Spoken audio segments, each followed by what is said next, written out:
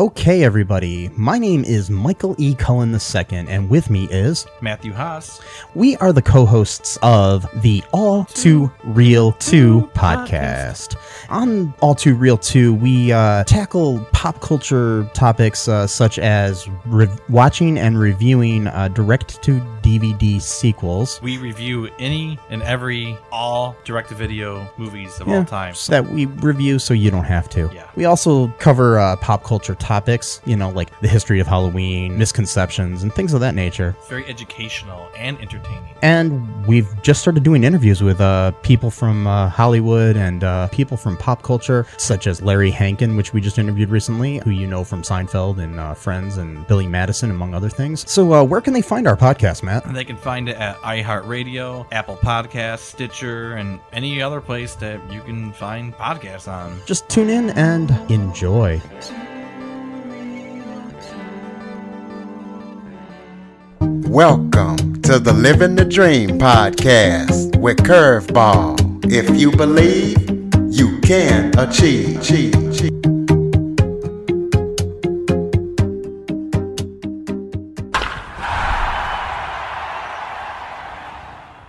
Hello and welcome to another episode of Living the Dream with Curveball. I am your host, Curveball, and today I am joined by Kristen McDermott. She is a marriage and family licensed therapist with a decade of research and resilience. And that's what we're going to be talking about today, resilience. So, Kristen, thank you for joining me. Well, thank you so much for having me. Well, why don't you start off by giving everybody a brief overview of yourself, how you got into the marriage and family, and how you got into resilience? Well, I got into the marriage and family just finally realizing that that was just a good fit after 10 years, being out of college and trying to figure out who I really was and what I really wanted to do. And so when I became a therapist, I loved it and had no intention of ever doing anything else. And then as life would have it, I got invited to run a cancer support group when I was living in a small town in Colorado. And I thought, gosh, I really like what I do. And running a cancer support group sounds really depressing, but I got talked into it anyway. And it turned out to be the most meaningful work I ever did in my life. There was just so much great work that happened, surprisingly, working with people who were struggling with the most difficult thing in their lives. And in terms of resilience, I found that working with certain people who were dealing with cancer, I just kept wondering how some people were able to actually really thrive when their lives seemed like they were falling apart. And some people weren't able to thrive like that. And I had a partner at the time, and we just started wondering, is there something that these people know that we could teach to others? And so from that, my whole life just became devoted to that. And we ended up developing a curriculum, a resilience curriculum. And the other thing about working in cancer is that, I worked in a hospital with people when they were hooked up to the infusions. And these people weren't signing up for long-term long-term therapy. They were just looking for skills and tools that they could use to, quiet their minds and make decisions and sleep and just manage their lives. And so that was actually a really good fit for me too, just in terms of how my brain works. I don't ever really want to be the therapist that someone comes to forever. I like people to come and have specific goals, and I can teach them things and teach them skills, and then they don't need me anymore. So that just sort of became where my work went. I ended up doing a decade of research in resilience, actually still in the realm of cancer.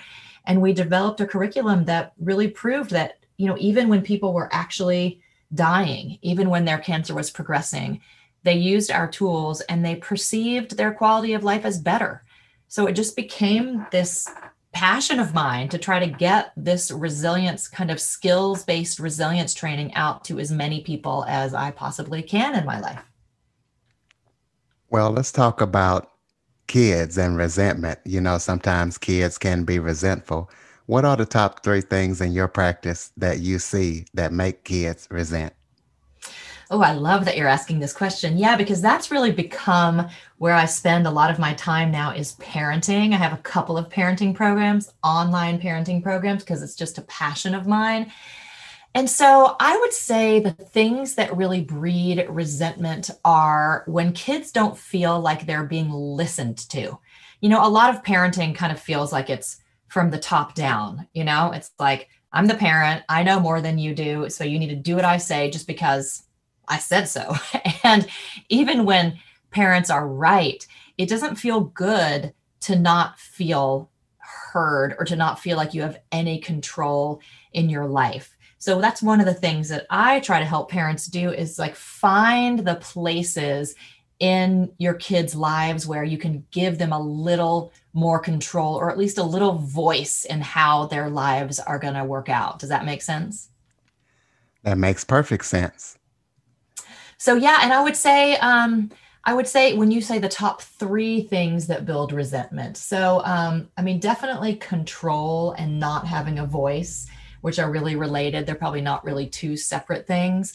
And then I also think, when our kids don't share the same values that we share, and again, like we as parents, we have a lot of wisdom. We've spent years coming to decide what matters to us and what makes a good life and how we think life should be lived and all those things. And so it makes sense that we would want our children to share our same values, but they just don't always. And I think making space to have your kids be able to have some choice over what their values are and how they choose to align themselves. I mean, they're basically gonna do it anyway. So, you can create a bunch of resentment and resistance by, enforcing and really trying to force your children to care about the same things you do. But when you make space for conversations around it, you stop being kind of the enemy, and then your kids want to have conversations where they can actually hear your reasoning for things, right? So that's what we're trying to do is we're trying to get parents to have conversations where you can actually not be just trying to tell your kids how to be, but hearing what's really going on in their heads. Do you feel like the current pandemic is causing a mental health crisis with the youth? And if so, how can their parents assist them and help them out during these tough times? I really do feel like it is. I feel like there is even less control. As human beings, we don't like when a lot of things are out of our control, and when even like we look into the future and we don't even know how to plan, we don't even know what to dream about, what to hope for. And so I really think having a conversation where instead of trying to guess what your kids need, just asking. Like our kids know a lot. And I think sometimes we think as parents that we have to have the answers. But I think having a conversation with your kids, just actually being curious about, what would you say? I mean, given the restrictions of how we're living our lives, like, is there something we could be doing in this household, in our home culture to make it feel better to you? And I guarantee your kids will have something that they would like, that they feel like would make their lives better. What advice would you give parents about dealing with divorce? I think maybe the biggest thing that comes up for me is I think that one of the most important things we can teach our kids is to listen to what I call their own inner wisdom. That place inside of you where it's like that gut feeling where you just can feel in your gut kind of what feels right for you and good for you and what doesn't. And one of the things that happens in divorce is that we don't necessarily tell our kids the truth, right? So like, maybe the mom is really mad, just really mad at her ex-husband, but she doesn't want to talk about why, because maybe it was something that's not good. And so she pretends that she's okay. She pretends like she's not mad because she thinks it's the right thing to do to not bring her kids into her, anger at her husband. But the thing is that kids can feel that. kids can feel your emotions. And so if you are telling your kid, no, it's fine, I'm not mad at him at all, then they're stuck like, wait, so I mean, I'm feeling that there's something here, but my mom's telling me that it's not true. So do I trust myself or do I trust her? And so I think there's a way to acknowledge the truth of what's going on without giving away too many details. So I always invite parents to acknowledge the emotions, but you don't have to give details that you don't want to give about why. But when you are concerned and you want your kids to be able to trust what they're feeling in their guts, pay attention to, when you are sort of hiding things or sugarcoating things from your kids, and see if there's a way to be honest about that still protects your privacy. What are the 5 most important resilience skills that a parent can teach their kids? Well, I think one of them is to tell empowering stories about yourself.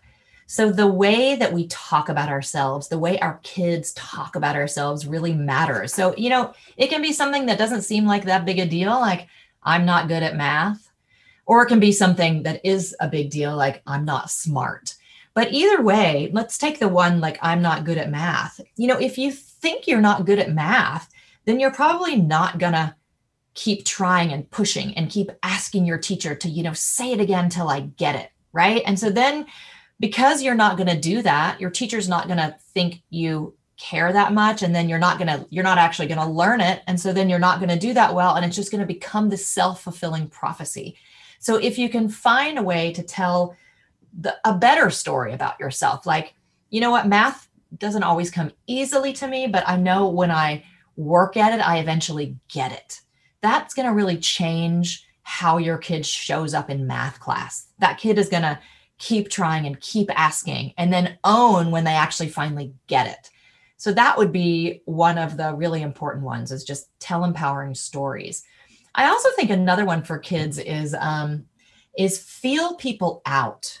Like we can feel in our guts whether people feel good for us, whether they feel safe. And I don't mean safe like actually dangerous, but that's important too, but just like safe, like a friend who you can be authentic with, or a friend who's just maybe not so trustworthy. So pay attention to how you feel and how you behave differently around others. And that's just a really good way for, taking control of who you let into your life, because the people you spend time with, that really shapes how you feel about yourself and how you show up in the world.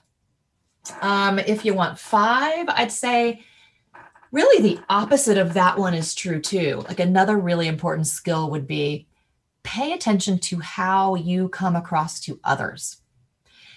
Like a lot of adults, you've probably noticed this in your life, don't actually realize that they come across very differently than they intend. So you've probably noticed in your life that, someone who's insecure or shy can actually come across as like aloof or standoffish, or even kind of stuck up. And so it's just interesting to try to check in, not that you want to live your life trying to please others, but just to become aware if there are any places in your life where people are interpreting your behavior as different than you would like, because it gives you some power to figure out how do you tweak a little bit the way you're showing up so that you're presenting the version of yourself that you want. What were you going to say? Absolutely. And sometimes you can even seem unfriendly if you're kind of quiet. Exactly. And you don't want to, but a lot of times I think it's hard. I mean, I think there's a lot of social anxiety.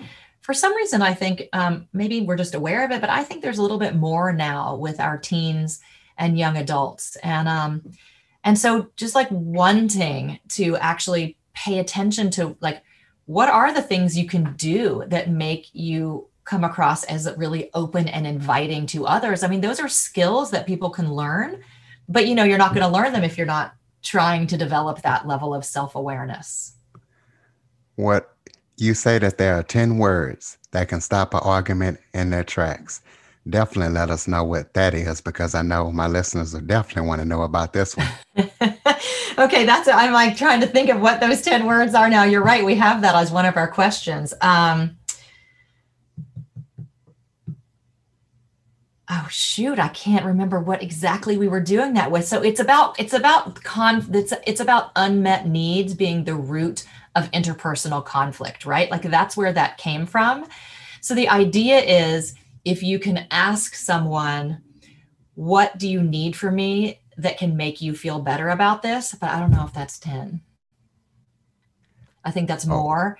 I I'm going think, to have to yeah, email you about what those 10 actually are, but absolutely, because we definitely would be interested in that. I will definitely email you, but it's definitely asking about like, what do you need from me to feel better? Well, how do you feel that resiliency can help families navigate the complexity of wealth and wealth? Wealth and what? Wealth. Um, well, because wealth adds another layer of a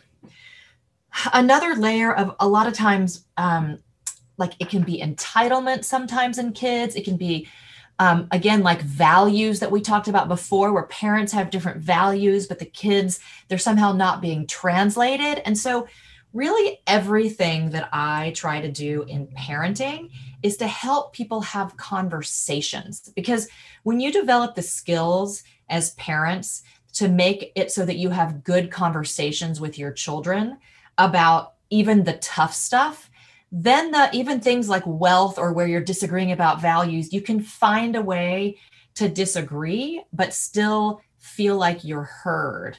And so when you're trying to open up your relationship to where you have better conversations, I feel like there are kind of three main things to think of. And they're not just easily done overnight, but I feel like the three conversations you can have with your kids are, it's like, I've decided from now on, I'm going to level with you. And that gets to that thing that we were talking about before with inner wisdom. Like, I'm going to be, as a parent, I'm going to tell you the truth. I may not always answer every single one of your questions and give you details, but I'm going to tell you the truth about what's going on with me emotionally. I'm going to tell you the truth about the world as I see it, so you can trust me to tell you the truth. So that's the first thing. The second thing is, I'm going to listen to you. I'm actually not just going to be pushing information towards you. I'm going to listen. I'm going to try to listen with curiosity and not an agenda, and try to hear what you're trying to say. That doesn't mean I'm going to agree, but I'm going to listen. And then the third thing is, I am going to transfer responsibility to you as often as I can, meaning I'm going to look for places in your life where I can give you more and more responsibility and control over your own life. Now, if you don't live up to that, then I'll take it back. But I'm going to do my best to start treating you like someone who can have some say in your life. And so if you establish that as the ground rules for your relationship, you start having these really great conversations. And then with wealth and entitlement and all those tricky things that happen when money adds this extra layer of complication to your relationship, you can navigate that. Sorry, that was a Names. long-winded answer. Oh, yeah. And that's like just the difference between, being rich and poor, kind of navigating things in whatever situation Well, you're because in. you're right, because money, it's like we always think that not having money is the problematic thing, which of course it is. But there's all this research out there that actually shows that kids from affluent families have a lot of anxiety and depression too. And you think like, oh, well, too bad for them. But I mean, the truth is it actually, it's their kids, and it actually is a problem. So really it's like money, whether it's too little of it or too much of it, is just problematic. And that, I mean, money, even in couples relationships, is the single most often thing that people fight about is money. It's just a problematic topic in many relationships. More money, more problems. Yeah. It seems to be true a lot of the time. So if someone has a trusted advisor, like for example, to help them navigate financial capital, What are some of the other things you think that trusted advisor should be helping them build strength? What other areas should they be helping them with?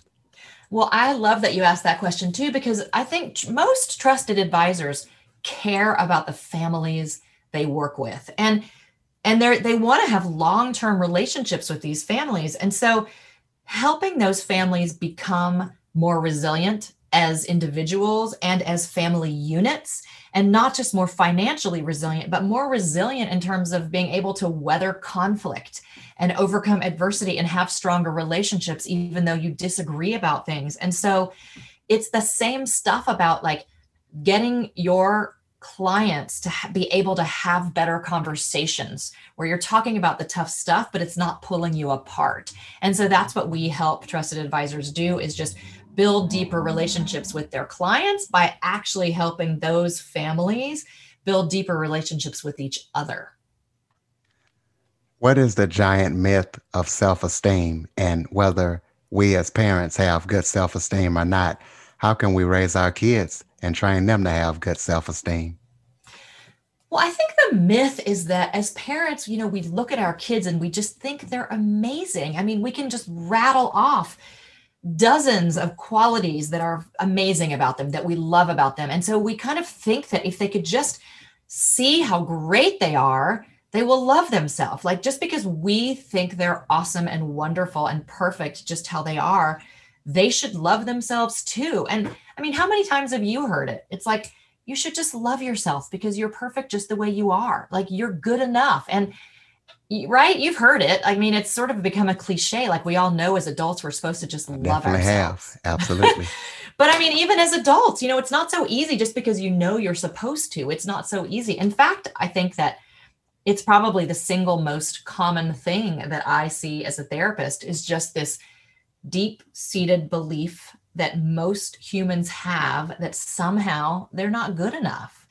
And so with kids and self-esteem, there's a really concrete way to look at it that I find helpful, which is that if you can think of two things, your personal strengths and your personal values. So if you can help your kids identify their personal strengths, and there are a lot of things that go into personal strengths, right? I mean, it could be something like, I'm honest and I'm a really hard worker. Those are great. But I also want to think about strengths that are just what comes easy to you, what comes naturally to you. Are you funny? Like, can you always make your friends laugh? Are you a good friend? Are you a good listener? So really identifying what your personal strengths are. Because think about it. If you or your kid spends time using the things that they own as like, I'm good at this, they're going to feel empowered. They just are. And so the thing about self-esteem is you have to earn your own self-esteem. You can't just have self-esteem because you think you should. You have to earn it. So one way to earn it is to spend time doing things that you feel good doing. So that's strengths. And then the second component is values.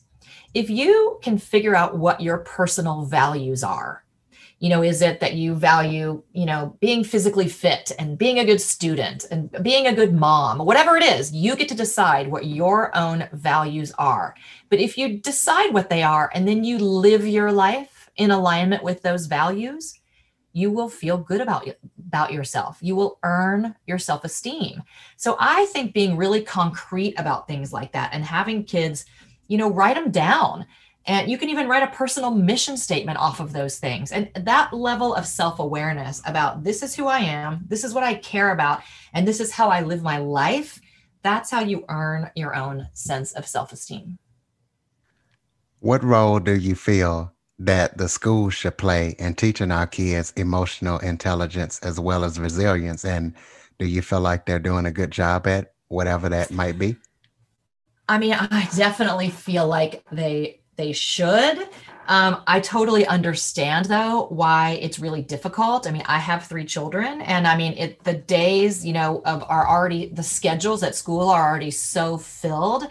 And typically what happens is, those schools have to find a curriculum, they have to train someone to teach it, and then they have to carve out time in the day to have that teacher teach those kids. And then even the schools who do that, which is fantastic that there are some schools who are doing social and emotional learning, but there's this big gap between what the kids are learning and what the parents are learning, which is nothing. The parents aren't included in the whole process. And so what I have been developing is a way to unite the entire school system in a way that doesn't require training anyone. It doesn't require, carving out the time, and it includes the parents. And it's just, I do this with some nonprofits in Los Angeles right now where, and it's for nonprofits who mentor at-risk youth. And so these mentors, which is the same thing that will happen in the school thing that I'm developing, is they don't have to have any training in anything. They just literally pull up an email, and it's an email that the parents get to, and it just it's like the skill of the week. And so the skill of the week is something like we just talked about, like pay attention to how you come across to others. And they literally just have to read it. They don't have to teach it. They just read it aloud. And it's like 3 or 4 paragraphs about what this skill is and why it matters. And then it's 5 questions that they can ask whomever, whether it's one-on-one mentoring, whether it's mentoring in like a basketball youth activity or a football activity. And it's just starting a conversation. And again, you don't have to have any expertise. They're really basic conversations, and kids can't answer. Kids know a lot of this stuff. They just don't know that they know it, or they don't know how important it is. And so taken one at a time, they're pretty easy. Like, take ownership of your personal strengths. Well, you can ask kids, well, what are you really good at? What comes naturally to you? I mean, actually, strangely though, you'd be surprised maybe how kids get into middle school and they get really shy, and it's hard for them to name their strengths, but it's such a great activity to do. And then that's in there. And so, like I said, like one at a time, these are not difficult conversations, but taken all together, they pull from my curriculum, which has been validated in, 4 studies with researchers from Duke University, and proven, in all these ways to help people be more resilient. So that's what I'm trying to do, is get it out there in these little bite-sized, you can have a 2-minute conversation, these bite-sized conversations that people can have in just a little bit of time that will hopefully kind of move the needle on building resilience.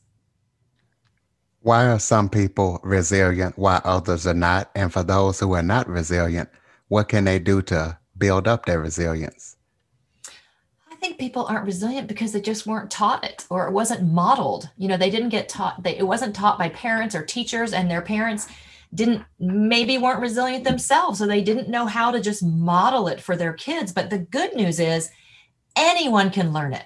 Resilience can be broken down into a set of skills that anyone can learn, literally from a 7-year-old, and some of these even younger, you don't have to have a certain level of intelligence.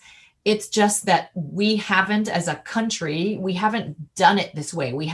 For some reason, we haven't taught it this way. And instead, people feel like you have to, spend a lot of money on therapy or spend a lot of hours in therapy. But the truth is, if you can start learning these skills one at a time, you can change your whole mindset, and it's a spiral. It just sort of, everything suddenly starts working better.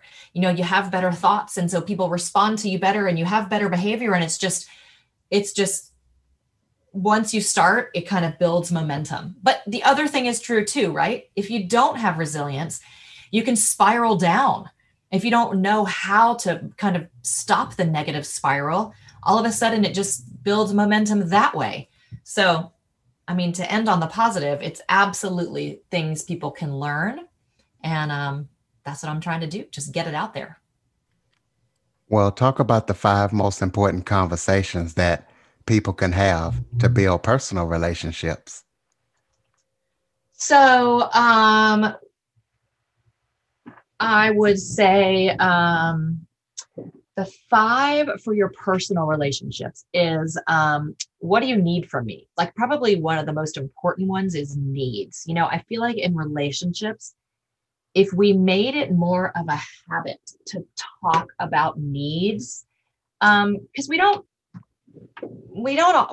always want to give the other person what they need, or we can't, but we at least getting clear about what you need from me and what I need from you, and which things we can help each other with and which things we can let the other person get met on their own. Like, maybe you need to have Friday nights with your friends, and I really feel like I need to have Friday nights as a couple. Well, so that's a conversation, but it can probably be worked out if you're talking about it in terms of like, these are my 5 most important needs, and these are your 5 most important needs. And let's figure out a way to try to balance them, so we both feel at least like we're, getting our needs met, or at least getting enough of our needs met. For relationships, what else would I say is, I would say having a conversation about boundaries, and just like, it's related to needs, but it's like, if you have a need to have friends time, and but you're in a relationship, and you're kind of having this maybe conflict about, one person needs more one-on-one time and one person needs more friend time.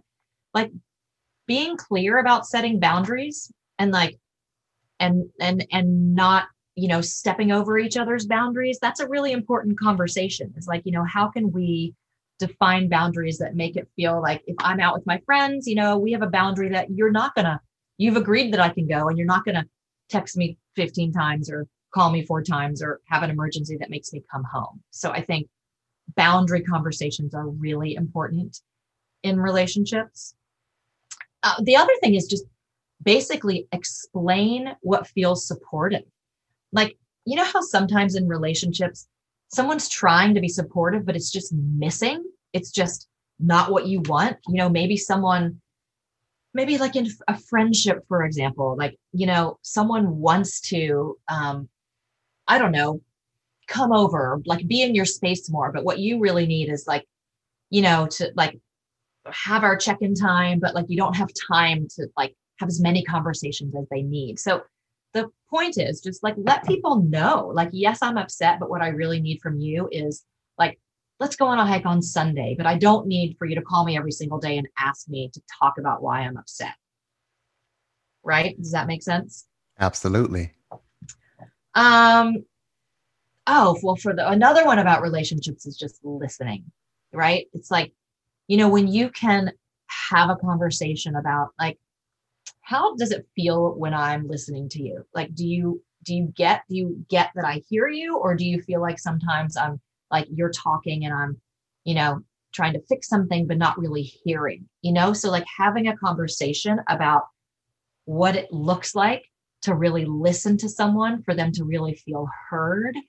That's really a fantastic conversation for relationships, because that happens a lot, where the way someone listens is to like immediately need to fix it, right?